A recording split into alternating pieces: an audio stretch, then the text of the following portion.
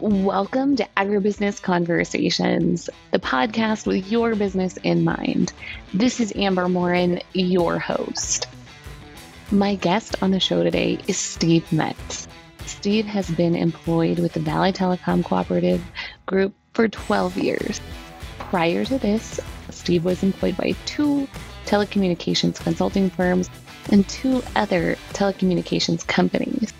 Steve has been involved in the areas of telecommunications with an emphasis on finance, regulatory, and government relations. His tenure in the industry is 31 years. I'm excited to have Steve on the show today to talk about how technology has changed, how it's impacting our businesses, how it's impacting our lives, and what the future holds. So, Steve, thanks so much for joining me today. Have I missed anything about you that you might want the audience to know? No, I don't think so. Thank you. Fantastic. Well, thanks for joining us again. Now, Steve, as far as telecommunications goes, it's been an essential part of our lives and really the development of rural America. Its significance continues to grow, and we are lucky that rural communities across the nation are provided with reliable internet and phone service, especially now that, we're in the throes of a pandemic and sort of kind of making our way out of it. Lives and businesses would look much different if we didn't have this technology. So how and why did rural telecom communications cooperatives begin? Can you give us some history on that? Sure. When the telephones first got going in the early 1900s, it was really controlled by one company that eventually became AT&T. So it was a monopoly that served the entire country. They focused all of their attention on the larger population areas. And so obviously they built out in the big cities first, and then they came to some of the smaller communities. But in large part, they ignored the rural areas like the ones that we serve and live in. So individual groups of ranchers and farmers and citizens got together throughout the country and formed individual cooperatives and in some cases little small commercial companies through the REA program at the time. So REA had been involved with setting up electricity in rural areas. In the 30s, they expanded it to telecom, and these companies got going using those kinds of loans and built it out from there. So Valley itself was formed in 1962 in that same manner, got together and formed, and then they did a couple of acquisitions of other areas in New Mexico and that type of thing, and we've been around since then. Fantastic. Now, what I love about your guys' website as I was kind of diving into it, researching the cooperative, the great history of it is that your mission has stayed the same while the technology has obviously advanced rapidly. Now, what are some of the biggest advances in the telecommunications industry that cooperatives have been able to keep up with? And then how have these cooperatives been able to keep member rates reasonably low while keeping up with that technology? Probably the biggest, when we went into business, it was, party line telephone service over copper wire, and you had, 8 people sharing a line and, that type of thing. And, the evolution of digital switching and then eventually fiber optic cable has probably been the biggest one that's allowed the most expansion of data services and that type of thing is the fiber. The way that we've been able to keep up with it, keep it affordable is ever since the 30s, the FCC has had what's called a universal service policy, in meaning that they wanted to have everybody be able to afford a telephone. So the way that they did that in the early days is that they made everybody's local basic rate be the same, and then they charged additional money for long distance. So back in the day, long distance calls were very expensive, and it was because that was considered kind of a luxury, and it would subsidize, the local service. So they wanted everybody to be able to call their neighbor, call the hospital, call, local businesses for a flat rate and keep that reasonable.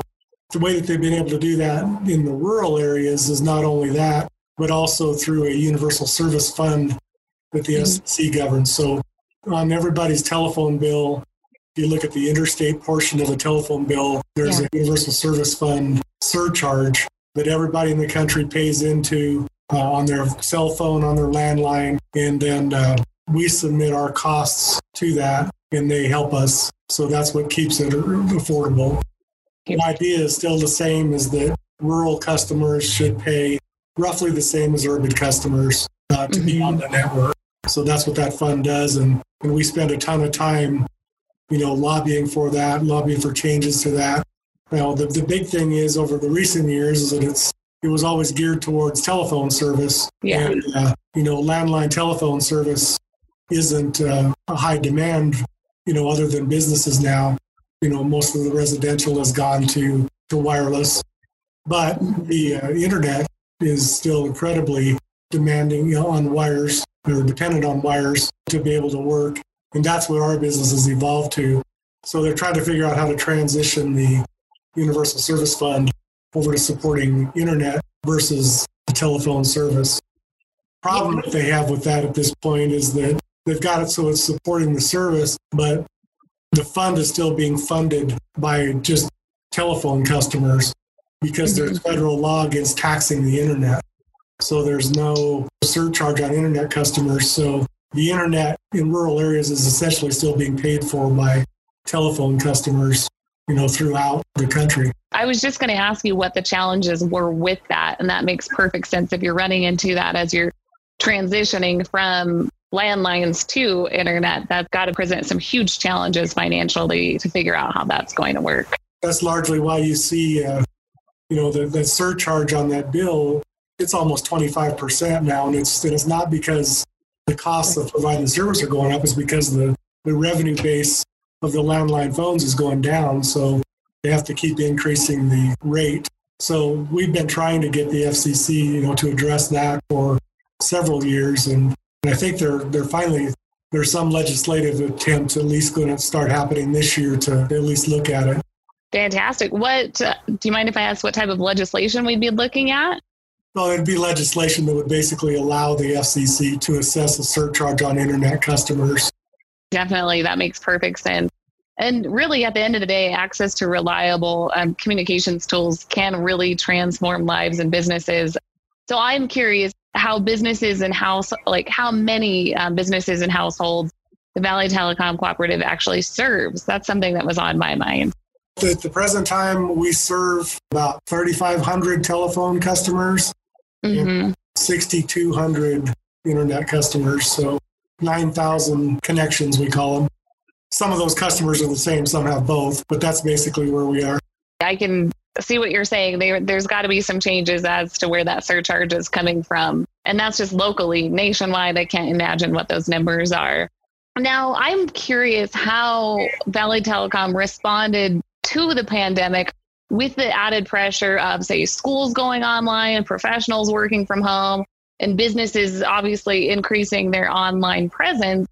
And obviously there was added pressure on you guys to provide that reliable service and to continue providing that reliable service. But what about nationwide have you heard for these local cooperatives, and how have they had to sort of step up to really address everyone going online now?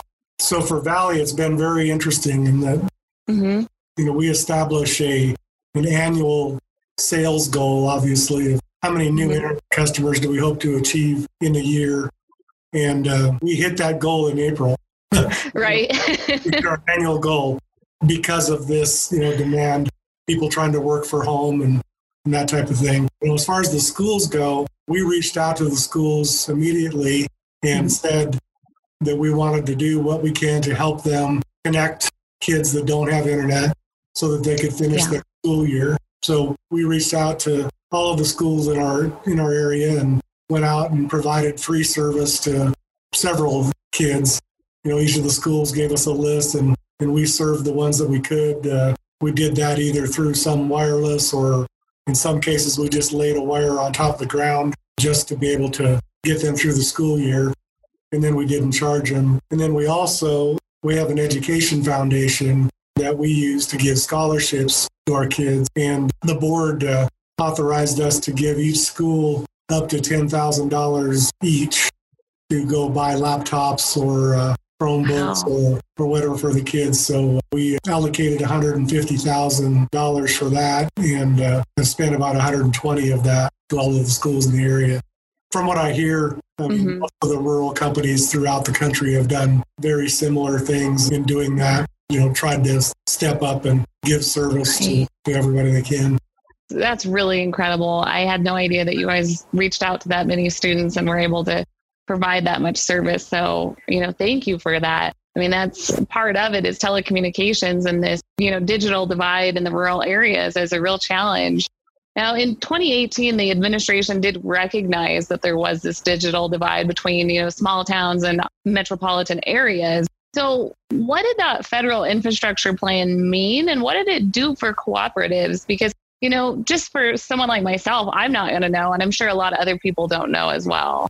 So the digital divide is it's kind of it's a term that makes sense, but it's not necessarily the case in areas that are served by companies like Valley. Gotcha. So Valley provides fiber to the home in Sunsites, in Wilcox, in Safford. Wilcox and Safford are CenturyLink communities. They're the ones that provide service there. So in some cases where there's companies that are like Valley, there's better service in the rural areas than there is in Tucson. Nice. But the digital divide is really Tucson versus Wilcox from CenturyLink's perspective. So the big companies that have all of those areas like Tucson, where they're having to compete against Cox and several other cable providers, they focus all of their attention to those communities, and then they ignore the towns like Wilcox, which created a space for us to come in and take a lot of business from them. That's where the original digital divide really is in the area that are served by those bigger companies. So FCC's addressed that in a couple of different ways. When they evolved the Federal Universal Service Fund to try to get to the internet, they split it up. And first they did it to what's called price cap carriers. And that was to the big companies to address. So that was for CenturyLink to go address their rural areas. Then the second half of it was for companies like us. So the smaller carriers got the second half of it. The larger carriers got the first half of it. But the larger carriers are still struggling with getting those areas built out. So there's continually more auctions coming up where the FCC's going to try to help. There's one coming up later this year called the Rural Digital Opportunity Fund, where they have the ability to go in and for some areas that they feel are still unserved, we'll be able to go in and submit a bid and say, we'll do it for this much money, that type of thing. So that's going to be going on this summer. Thanks for explaining that to me, because I wasn't aware of sort of, we hear about the digital divide and I automatically think of just rural versus urban, but that's not necessarily what it is. Right. It's not necessarily that. That's true. But those big companies still do serve the largest parts of the country. So right. Absolutely. 1,500 companies like Valley throughout the United States. I don't think a lot of people know that either, but the most rural areas are pretty much all served by companies like us. Well, and it's great because like you said, those larger companies aren't necessarily willing to come out there and serve areas like Wilcox or Elfrida and those smaller rural communities. Now, you did mention goals a little bit earlier about the fact that you guys already met your goal in April for people going online, which is great. What other goals do you have as a cooperative for your customers as far as areas of service and really where you want to expand, recognizing that you've taken a huge leap this year already? The next step for Valley is we've got a large area where we don't have fiber to the home. We've got high-speed internet, but in a lot of cases, about 10 megabits a second is as fast as you can get. And there's some areas that are less than that. The new standard from the FCC is 25 megabits a second. And even that is not going to be tolerable to most people, very quickly. So, so our goal is to get fiber to the home to as many places as possible. In the next, we've committed to the FCC to do 5,000 new locations of fiber to the home in the next 10 years. So the vast majority of Valley's service area will be served by fiber to the home. And once they have that, they can get gigabit speeds, to each house. And it's still going to be a challenge to get to places like where you grew up. very, very, very isolated and, a long ways from anything we have and be extremely expensive to get up there. But I still think there's going to be wireless opportunities to even improve service there. Not necessarily fiber, but the wireless technology keeps advancing too as far as the speed that you can provide. So it's really just to keep increasing the speed. It's very interesting that when I started at Valley in 2005, our whole network could probably be run on 150 megabits. Mm-hmm. I mean, all of the voice traffic, everything. Oh, wow. And now you're looking at, every house having more than that. It's just amazing what the internet has done to the business. Well, and telecommunications in general, the advancements in that technology over the last 100 years is just very, very impressive. And it improves our lives, it improves our businesses, and it's a really exciting field to be in. That kind of brings me to my next question, which is specific towards businesses, since this is the Agribusiness Conversation podcast. But, what services do you guys have that are tailored specifically, say, to larger organizations or companies? One of our biggest business services that is very helpful to people is, we call it Simplicity Service, but it's basically it's an IP-based phone system that businesses use. So back in the day, if you had an office with 20 extensions, you had to have your own switch. It was called a PBX or a key system. Probably had to spend, $20,000, $30,000 in some cases to put that in and have it there and be able to, switch calls to extensions and stuff like that. Well, now we provide that service where it's just a phone that you put on the desk that's plugged into the internet. And then, we do the switching all in our switch so the company really has no capital investment to be able to have those kinds of services. So that's one of the bigger ones for the businesses. And of course, the other one is just the larger bandwidth that the business need. In a lot of cases, residential service can be provided with, we'll call it asynchronous service, where you've got a 100 megabit download, but upload it's only like 3 megabits or something, because most people don't upload a lot of stuff. So businesses, you have to have a synchronous service. That's harder to provide, and we do those types of things. And then there's a lot of different types of business services. But probably one of the bigger things that people don't recognize with Valley, though, is the transition to wireless. And really the entire wireless network really runs on Valley's fiber network. So every Verizon cell site, every AT&T cell site is connected to our fiber. And that's how it really works. So the wireless call is really only wireless, from your cell phone to that tower. From that point, it gets on the fiber network. So without that fiber network, they wouldn't be able to do anything with data or texting or, internet or anything like that. So that's really one of our largest business services too, is providing a wholesale service to those wireless providers. And as far as the agribusiness, I mean, there's a lot of crop circles that have water monitoring type services. There's sprinklers are controlled by Wi-Fi. There's tractors have GPS and then those types of things. A lot of those are wireless type services that we don't really provide. I mean, those are provided by wireless providers. But again, we connect them to the internet or connect them to the fiber that really makes it work. I've gone to a few agribusiness seminars, that type of things, and the kinds of things that they're doing. I've seen things about, monitoring cattle herds. It's pretty incredible what can be done with the internet. It's impressive. And one of the things that I'm grateful that you pointed out is that as soon as that communication hits a tower, it's going into the fiber that you guys have laid all across the area and the cooperative footprint. And so I don't think a lot of people recognize that. So it's nice to give Valley Telecom really a shout out for that, because I think there's sort of this bit of mystery about actually how that communication happens. So I do appreciate you taking the time to kind of explain that to the audience. And I mean, that's a huge part of it. Yeah, it is. When you start talking about call before you dig, and I mean, that's incredibly important, because, we got a situation in Tucson a month ago where we got our fiber cut in half, and there's nobody able to run a credit card in town. There's cell service doesn't work for some of the providers. Internet's down. It's an important facility, but we have to protect it too. So It's overlooked a little bit, definitely. I mean, it's amazing that all of these transactions and really communications transactions are going through those fibers.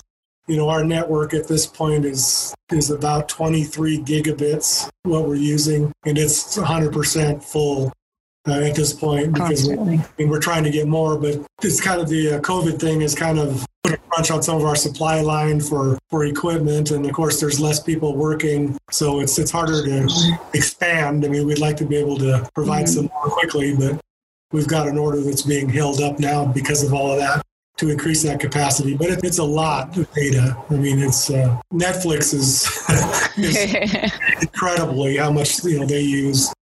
Right. Well, the next time somebody watches Netflix near me, I'll just remind them that, hey, you need to, thank your telecommunications service. Here's sort of another question that just sort of came up randomly as we're talking. When you're talking about expanding your network and maxing out the capacity of some of these lines, is there a certain amount of gigabytes that they can hold? And then do you work around that sort of like a highway system where there's more lines in place? Or how does that work? One of the nicest things about fiber is that it's kind of unlimited. The glass fibers, they transport laser light, but the way that they've evolved it is that they just keep making the lasers faster and faster. You can do way more capable, it takes a lot less fiber to do a lot more data with a faster laser product. So, in Valley's biggest areas, we have 96 fiber strands. And so we'll have capacity for, a long time before that ever gets full because they keep evolving the electronics. Fantastic. Yeah, thanks for that. I'm sitting here going, how does this work? As far as that ever-changing telecommunications industry, and we know that it's constantly evolving and changing, what's on the horizon? What do you see in the next, say, 10 years for the cooperative and really for the telecommunications industry? I think what's really going to happen in the communications industry, I think that the internet's obviously going to continue to grow. I think there's going to be more and more services that are available. I think one of the things that you're seeing right now is like TV. Cable TV is dying. It's obsolete. And that's where it's going. And I think you can see that. I mean, Valley did a 10-year trial at running cable TV, and we finally just got out of it because it was taken away from our internet business, and that's what's really going to be the future. So, I think it's really going to be internet. I think things like long distance calls are going to be a thing of the past. I'd be surprised if in 10 years there's such a thing as a long distance call anymore. Right. Obviously, more fiber to the residents. So, right. Once we get everybody connected to fiber, and then it's exciting. So, Steve, at this point, is there anything that we've missed around this conversation that you might like the audience to know? Maybe things about the communications industry that people don't know that you're like, hey, actually, people really need to know this. For rural consumers, especially, they need to realize how much help they do get, from the federal laws, from these universal service funds. I mean, Valley charged $12.25 for phone service from 1962 to 2007. In reality, those rates should have probably been over $100 a month, without help from those funds. So staying on top of the politicians, fighting for those types of services, and realizing that we do need some help from them. And just like the people in the cities need to realize that food doesn't come from Whole Foods too. We need to realize that we're getting that help and advocate for it. That's a big thing. Definitely. And like you said, it's sort of a big picture approach where we are getting that help from and that support to really stay connected and run our, homes and businesses at the same time. That's huge. Now, if somebody is interested in contacting you, if they have additional questions, where can they reach you? And if somebody is interested in, getting service, or they're wondering, am I going to get service in my area next? Who do they need to contact? They can contact Valley at or look at our website, and there's 800 numbers on there. So www.vtc.net. You can look at the services on there. You can contact me through email on there, or contact our customer service. So we'd love to talk to anybody. That wraps up this episode of Agribusiness Conversations. Thanks for joining, and we'll catch you next time.